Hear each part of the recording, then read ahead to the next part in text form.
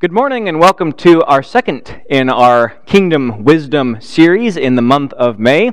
And today, as I said already, Happy Mother's Day to those for whom it can be. And I personally just want to give a quick little shout out to two very important mothers in our family. Amy's mother, Chanel. Thank you for being such a wonderful example to Amy and your other daughters, as well as an incredibly fun, caring, loving Nana to our children. And we are very blessed to have you in our family, as anyone is to have you around them. Thank you so much for being who you are, and we love you, Nana.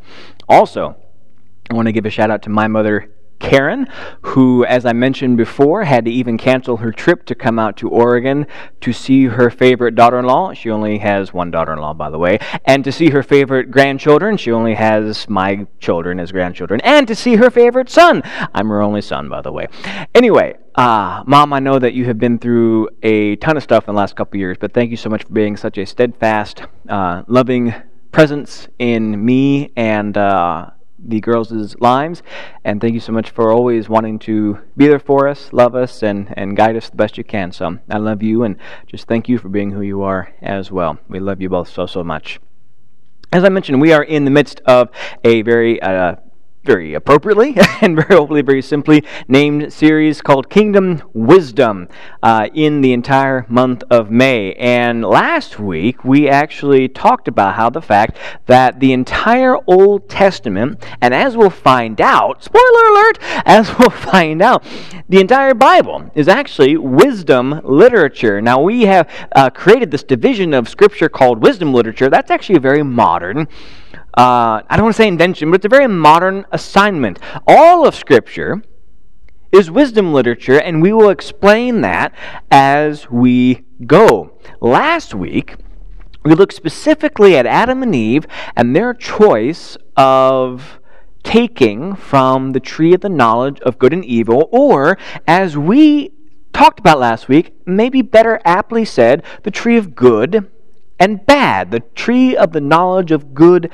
and bad. We looked at the fact that the choice is not simply to obey or disobey God, but the choice was really to how they were going to attain wisdom in their role as the image of God on this earth. And what we came to last week was that the choice represented whether they were going to take wisdom and learn things God's way, or learn things our way, or their way. How are they going to learn who they were? How are we going to learn itself? How they were going to take wisdom. And it's a choice that all of us face all the time, whether to take what we desire, what we foresee as good, as Eve did, and take knowledge and wisdom ourselves, or to walk past that choice and take from the tree of life, trusting in God to teach us His way.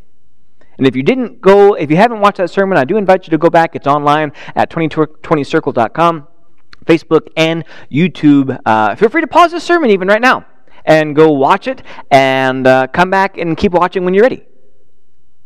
Just kidding. That's important, and we're going to build on these themes. I'm half warning you and just half prefacing. We're going to build on these themes.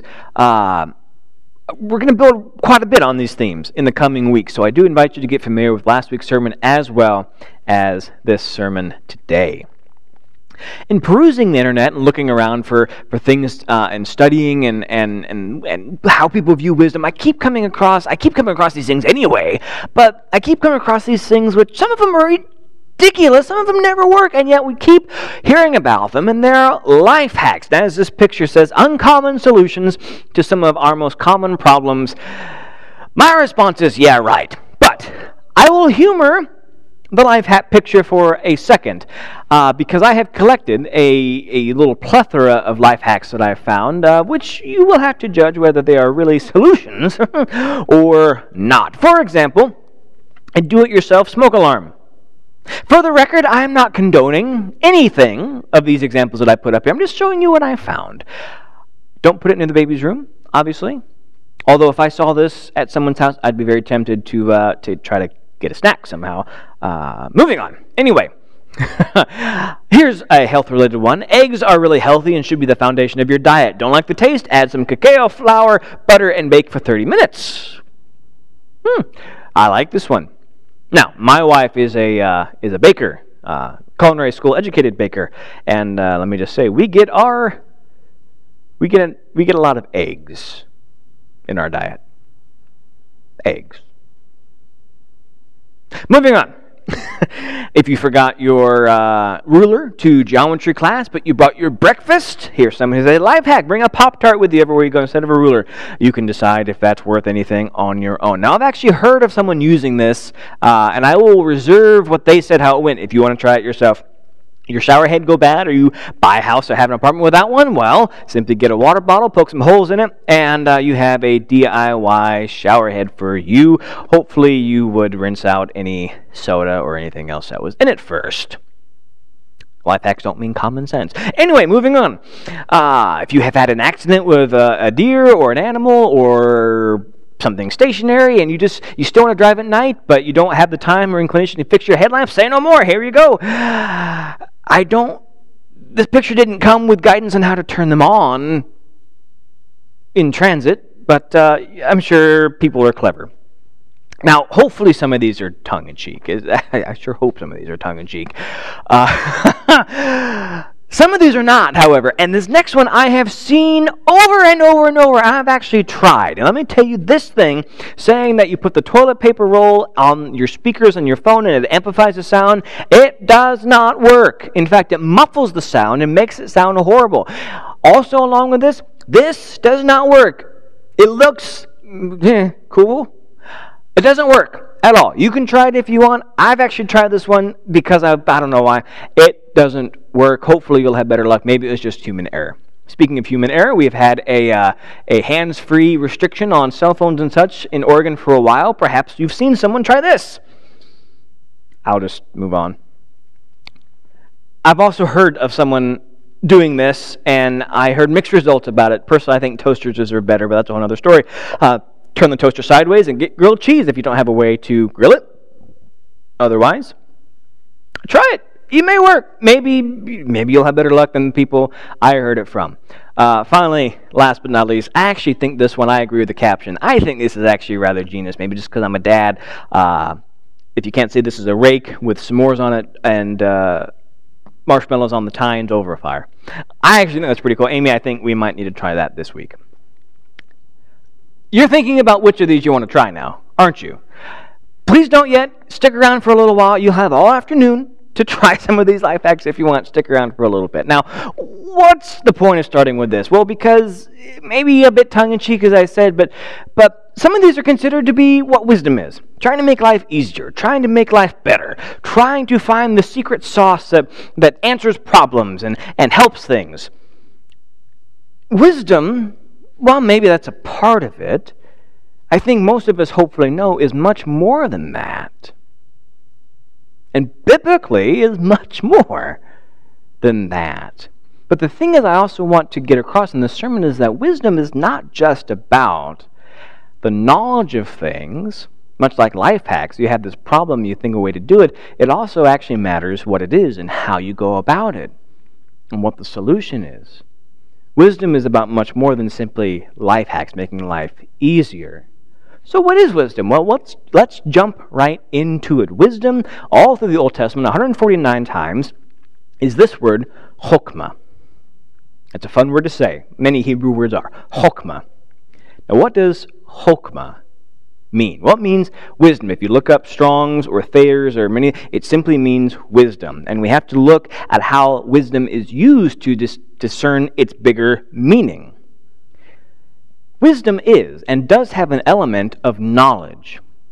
But one of the neatest ways that it's used in Scripture, which I think is very on purpose, very much on purpose, well, it's obviously on purpose because it's in Scripture, is actually, it's talked about as something which God uses, and by the very nature of using it, implants it into the very fabric of the universe. Don't believe me? Well, let's read from Proverbs chapter 8, starting in verse 22 through 31. The Lord brought me forth as the first of his works. Now, the writer here is anthropomorphizing wisdom, as he does Lady Wisdom and Lady Folly, as well as some other things in Scripture. And so it's not like another god or not like another being with God, but he's taking what wisdom is. It's not like this other force or anything, but he's taking what wisdom is, and we'll explain that in just a minute, and saying this is how God uses it. All right? So the Lord brought me forth as the first of his works. Before the deeds of old, I was formed long ages ago. At the very beginning, when the world came to be, when there were no watery depths, I was given birth. When there were no springs overflowing with water, before the mountains were settled in place, before the hills, I was given birth. Before he made the world or its fields or any of the dust of the earth, I was there. When he set the heavens in place, when he marked out the horizon on the face of the deep, when he established the clouds above and fixed securely the fountains of the deep, when he gave the sea its boundary, so the waters would not overstep his command, and when he marked out the foundations of the earth, then I was constantly at his side. I was filled with delight day after day, rejoicing always in his presence, rejoicing in his whole world, and delighting in mankind. Now, once again, he's not talking about this other ethereal force, but he's talking about how God uses his own wisdom that comes from him. He created it, attained it, acquired it, but then used it in the very creation of the cosmos, in the very creation of everything. So what does this tell us? Well, it tells us a couple things. It tells us that Chokmah is not just knowledge. Chokmah is actually a godly characteristic that comes from God, but also is something that humans can attain and use. We knew this from the garden. But it tells us something much more. And once again, it isn't like a metaphysical force. It's not like Star Wars, or it's the Jedi using the Force, and it's not karma. It's not anything like that. But Chokmah is what God actually used and put as a thread in the very fabric of the universe and of the world. Now, God, put himself into it, and he used wisdom and put wisdom into the very nature of things, into the very fabric and nature of the cosmos. Now, this may seem a little bit crazy until we look at the extended, version of what Chokmah is. But just think about that for a second. What an amazing thing about that the world, by its nature, by being created by God, has within its inner workings already the wisdom of God. It's a pretty cool thought, if you ask me. The thing is, though, we have to realize, and I alluded to this already, is that Chokmah is not just about head knowledge. It can't be. Chokmah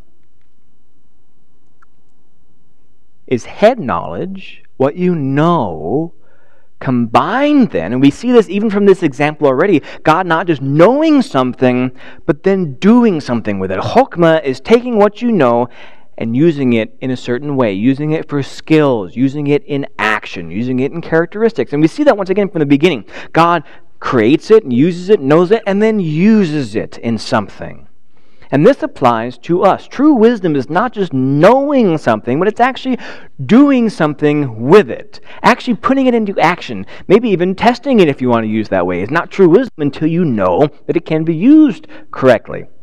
A biblical example of this is the fact that actually when the Bible talks about the craftsmen and the workers and skilled workers that actually worked on the temple, the Bible says that they had Chokmah. Now look at here, 1 Chronicles 28:21. The divisions of the priests and Levites are ready for all the work on the temple of God, and every willing person skilled in any craft will help you in all the work. The officials and all the people will obey your every command. This is the people reporting to Solomon. Now, the word for this phrase in Hebrew, for every willing person skilled in any craft, or skilled craftsman, as some translations say. This is the word Chokmah. Those who have Chokmah at something.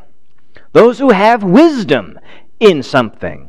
Which implies what? Not just that you know about something, but that you are skilled at it. Skilled stonemasons, skilled carpenters, skilled financial analysts, skilled engineers, skilled doctors and physicians. Those who are able to combine their knowledge as well as their skill, have chokmah, being able to take something and bridge the gap between knowledge and skill, knowledge and action. And this is important, I think, because many claim to have wisdom, except they never do anything about it. Or many claim to have wisdom, except when you see them actually work, it's obvious they don't. You've seen, I'm sure, both of those things in your life.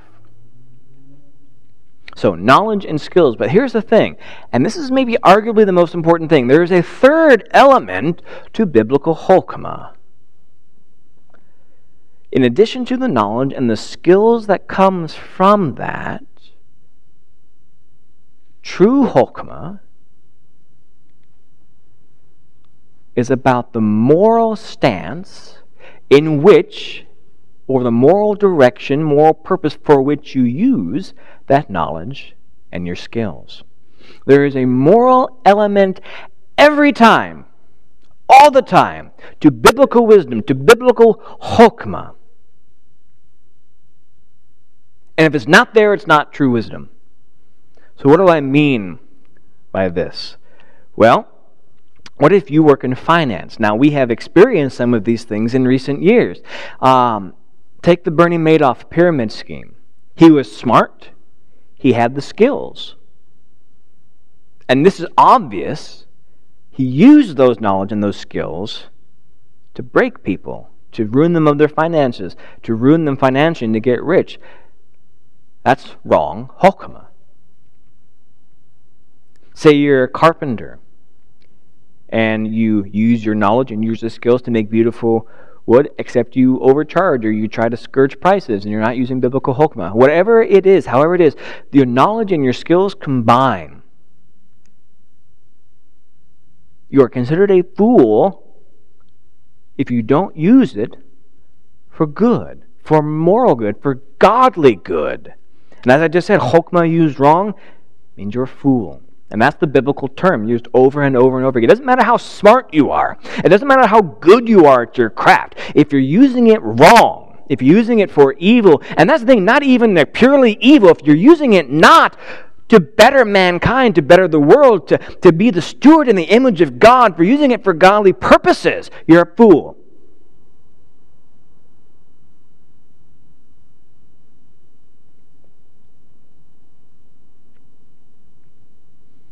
Interestingly enough, a little bit of a wordplay humor again. You look at this proverb, the way of a fool is right in his own eyes, but a wise man listens to advice, something we would consider to be wisdom, to be sure. It's interesting biblically. You know what this word is in Hebrew? It's the word that literally translates to this, evil. Or if you translate it into English, evil. Those who don't use chokmah in their stewardship of being an image bearer of God, who don't use it in a good way, in a good sense for their fellow man, or who use it to attain selfish things, wrong things, evil things, are evil. Fools.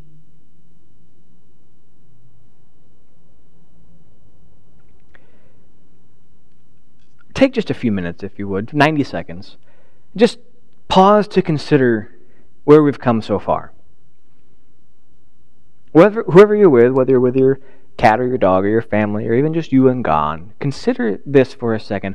Why do you think that it matters that all three of these levels, knowledge, skills, and morality and morals, are part of true godly wisdom? Why are they important? Why are they intrinsic? And why is that true wisdom as opposed to not? Take 90 seconds if you would. True biblical wisdom, true biblical chokmah, combining knowledge, skills, and morals. This is important. This is important for many reasons, but it's important initially because it makes Christianity and attaining wisdom, godly wisdom, not what many people, even Christians, have made it about. So many people look at Proverbs even, look at the Bible, look at the New Testament, look at God, and think it's all about knowing the rules so that I don't get zapped or don't get smashed or don't get sent to hell or don't have punishment sent on me.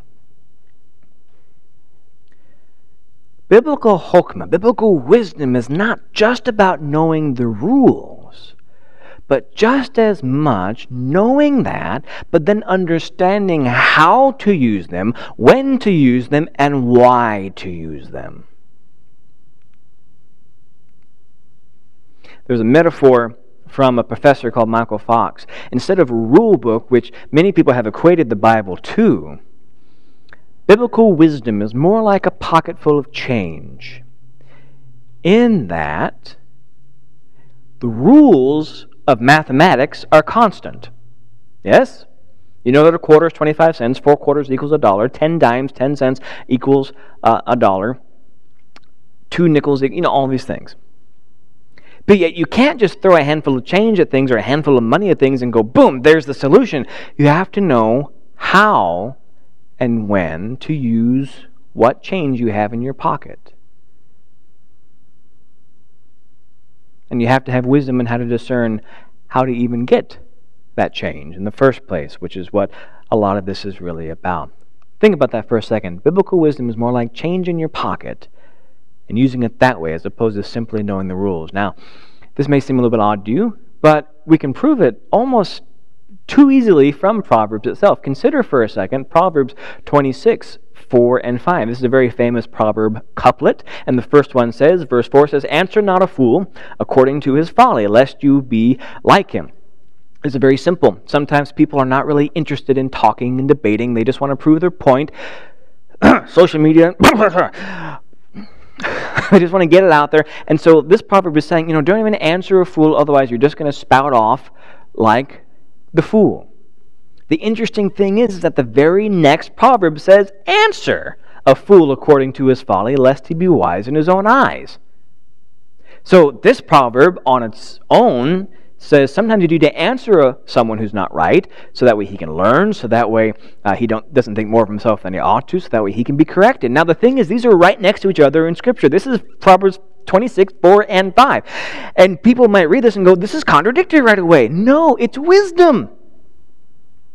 Because you have to sometimes use verse 4 when you won't use verse 5, and sometimes you have to use verse 5 and you won't use verse 4, and you have to learn to discern the difference in a morally just way. This is skill development. This is a preacher's soapbox. This is really what church should be. Not just that we come and check off some boxes, even if we don't think about it that way, and not just that we come and do it. And it should really be about learning what it means to become wisdomed kingdom Christians. And we should help each other develop and learn and dare I say, disciple each other in becoming more like Christ, which is the wisdom of God. I'm getting to the end of my sermon, but I'm getting excited. This is what church should be. Helping each other to discern godly, have the skills in a godly way, moral way. Sometimes you have to answer a fool, sometimes you don't. Here's how you tell the difference. What if church was like that? And I'm getting ahead of myself. Let's finish this sermon for a little bit here before I go off. We'll get to that actually, maybe coming up. So, that actually segues a little bit into the point, though. How do you get this wisdom? How do you go about attaining this wisdom? Well, the answer is once again in Proverbs. Proverbs 1:7 says, "The fear of the Lord is the beginning of knowledge, but fools despise wisdom and instruction." What is and how does the fear of the Lord help us? Because after all, some people do fear God. They fear getting zapped. They fear being sent to hell. They fear His wrath. And they fear a great many things. The fear of the Lord is not about fearing the Lord's punishment or fearing His wrath or fearing His anger by any means. And actually, the base word for fear in Hebrew is a word which is better translated to revere. Biblical chokmah, biblical wisdom, is about fearing what it would mean if you make the wrong choice. Not because you're going to get zapped, not because you're going to be punished, but fearing the implications, fearing, not holding up to your account as image bearers, not fulfilling your role in the kingdom. Fear of the Lord means the same as the fear of a parent, not wanting to let them down, not wanting to disappoint them, wanting to learn from them and be all that you can be, and knowing the fact that God will hold you accountable for seeking His wisdom or not. Will hold you accountable for seeking His wisdom His way or not. He'll hold you accountable for seeking your definition of good and bad or His definition. Will hold you accountable for your choices. Will hold you accountable, in essence, for wisdom. And therefore we ought to hold each other accountable. It shouldn't be a thing that we fear and run away from. It should be a fear we invite because we constantly want to learn and grow in wisdom and godliness. I'm afraid of letting my parents down. I'm afraid of letting my wife down. I'm afraid of letting my family down. That's the kind of fear we're talking about. It's a fear that it can become unhealthy, but inherently it's a healthy fear. It's a reverence. It's a wanting to uphold your responsibility and your stewardship as people made in the image of God. And wanting to fulfill your role in this kingdom that He set us in. In essence, Chokmah leads us back to the same choice that Adam and Eve had. And this is what I was talking about last week. The constant choice to seek God's way or our way. The constant choice to attain knowledge, to learn skills God's way or our way. The constant choice to make our morals based on God, us. The choice to let our definitions of good and bad, our definitions of wisdom, our definitions of right and wrong trump God's. Chokmah is about taking of the knowledge in the way that God wants us to, in such a way that still allows us to access the gift of eternal life.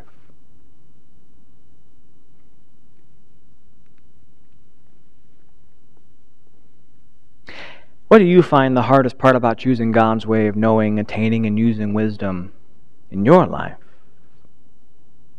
90 seconds to reflect, if you would. Wisdom. The wisdom of discernment, morals, knowledge, skills. This seems, and sometimes it is unfortunately, difficult. And I hope you can see that biblical wisdom affects every part of our lives. It affects our finances. It affects our jobs. It affects who we are as a father or mother. It affects who we are as a sister and brother, both in our blood families as well as our spiritual families. It affects our relationships with God. And it affects our relationships with ourselves. Biblical wisdom, Chokmah, is the foundation for salvation. But I'm getting a little ahead of myself. Because before we even get to that, I'm sure some people think, wouldn't it be great? This sounds great and it sounds wonderful, but Adam and Eve messed up. So many people have messed up before me. Wouldn't it be great if we had an example or someone to show us the way and how to do this and how to be and how to live God's wisdom and how to grow in that wisdom? And what do? We do. Some of you may have noticed that I've spent a lot of time in the Old Testament. I haven't really touched on the New yet. Well, that's because in order to set up just how amazing it is that Christ is called the wisdom of God, and just how amazing it is that Christ showed us what it's like to live the wisdom of God in the flesh. How to choose God's wisdom, how to live God's wisdom, how to institute that knowledge and skills and morals in a life. We need to set up exactly what that means. I do invite you back. I don't normally do this, but I do invite you back over the course of the next couple weeks, where we're going to take this foundation that we've started all the way back in the garden, at a tree on a high place in the garden. And we're going to trace the line of wisdom all the way through up to Christ, through Him into His church, and how Christ shows us how to attain and live that wisdom, how that wisdom was fulfilled by the Savior giving us the gift of eternal life on a high place on a tree, and finally what our stewardship is living in the kingdom in this day and age. It's going to be good. If I don't say so myself, I'm not trying. It might not be good, but I'm going to try to make it good. God's Word always is good, and so is seeking after His wisdom, which I pray for each one of us each and every day. Holy Father, as we seek to know You closer, may we seek, as we seek to walk by Your side each and every day in every choice, help reveal to us through our knowledge, using the skills You've given us, with the power of Your Holy Spirit, knowing You as good, just what it means to live in this day and age in Your wisdom, by Your wisdom, and through Your wisdom, that we may be and become the people of God that we can be in You through the blood of Your Son. Thank You, God, for giving us this amazing Word by which we can learn, that we can grow in, that You can use to transform our lives. And I pray that this week, in every choice that we make, may that Word impact those decisions, those discernments we make, and may every decision this week be more in line with Your wisdom than they were before. In Jesus' name we pray. Amen.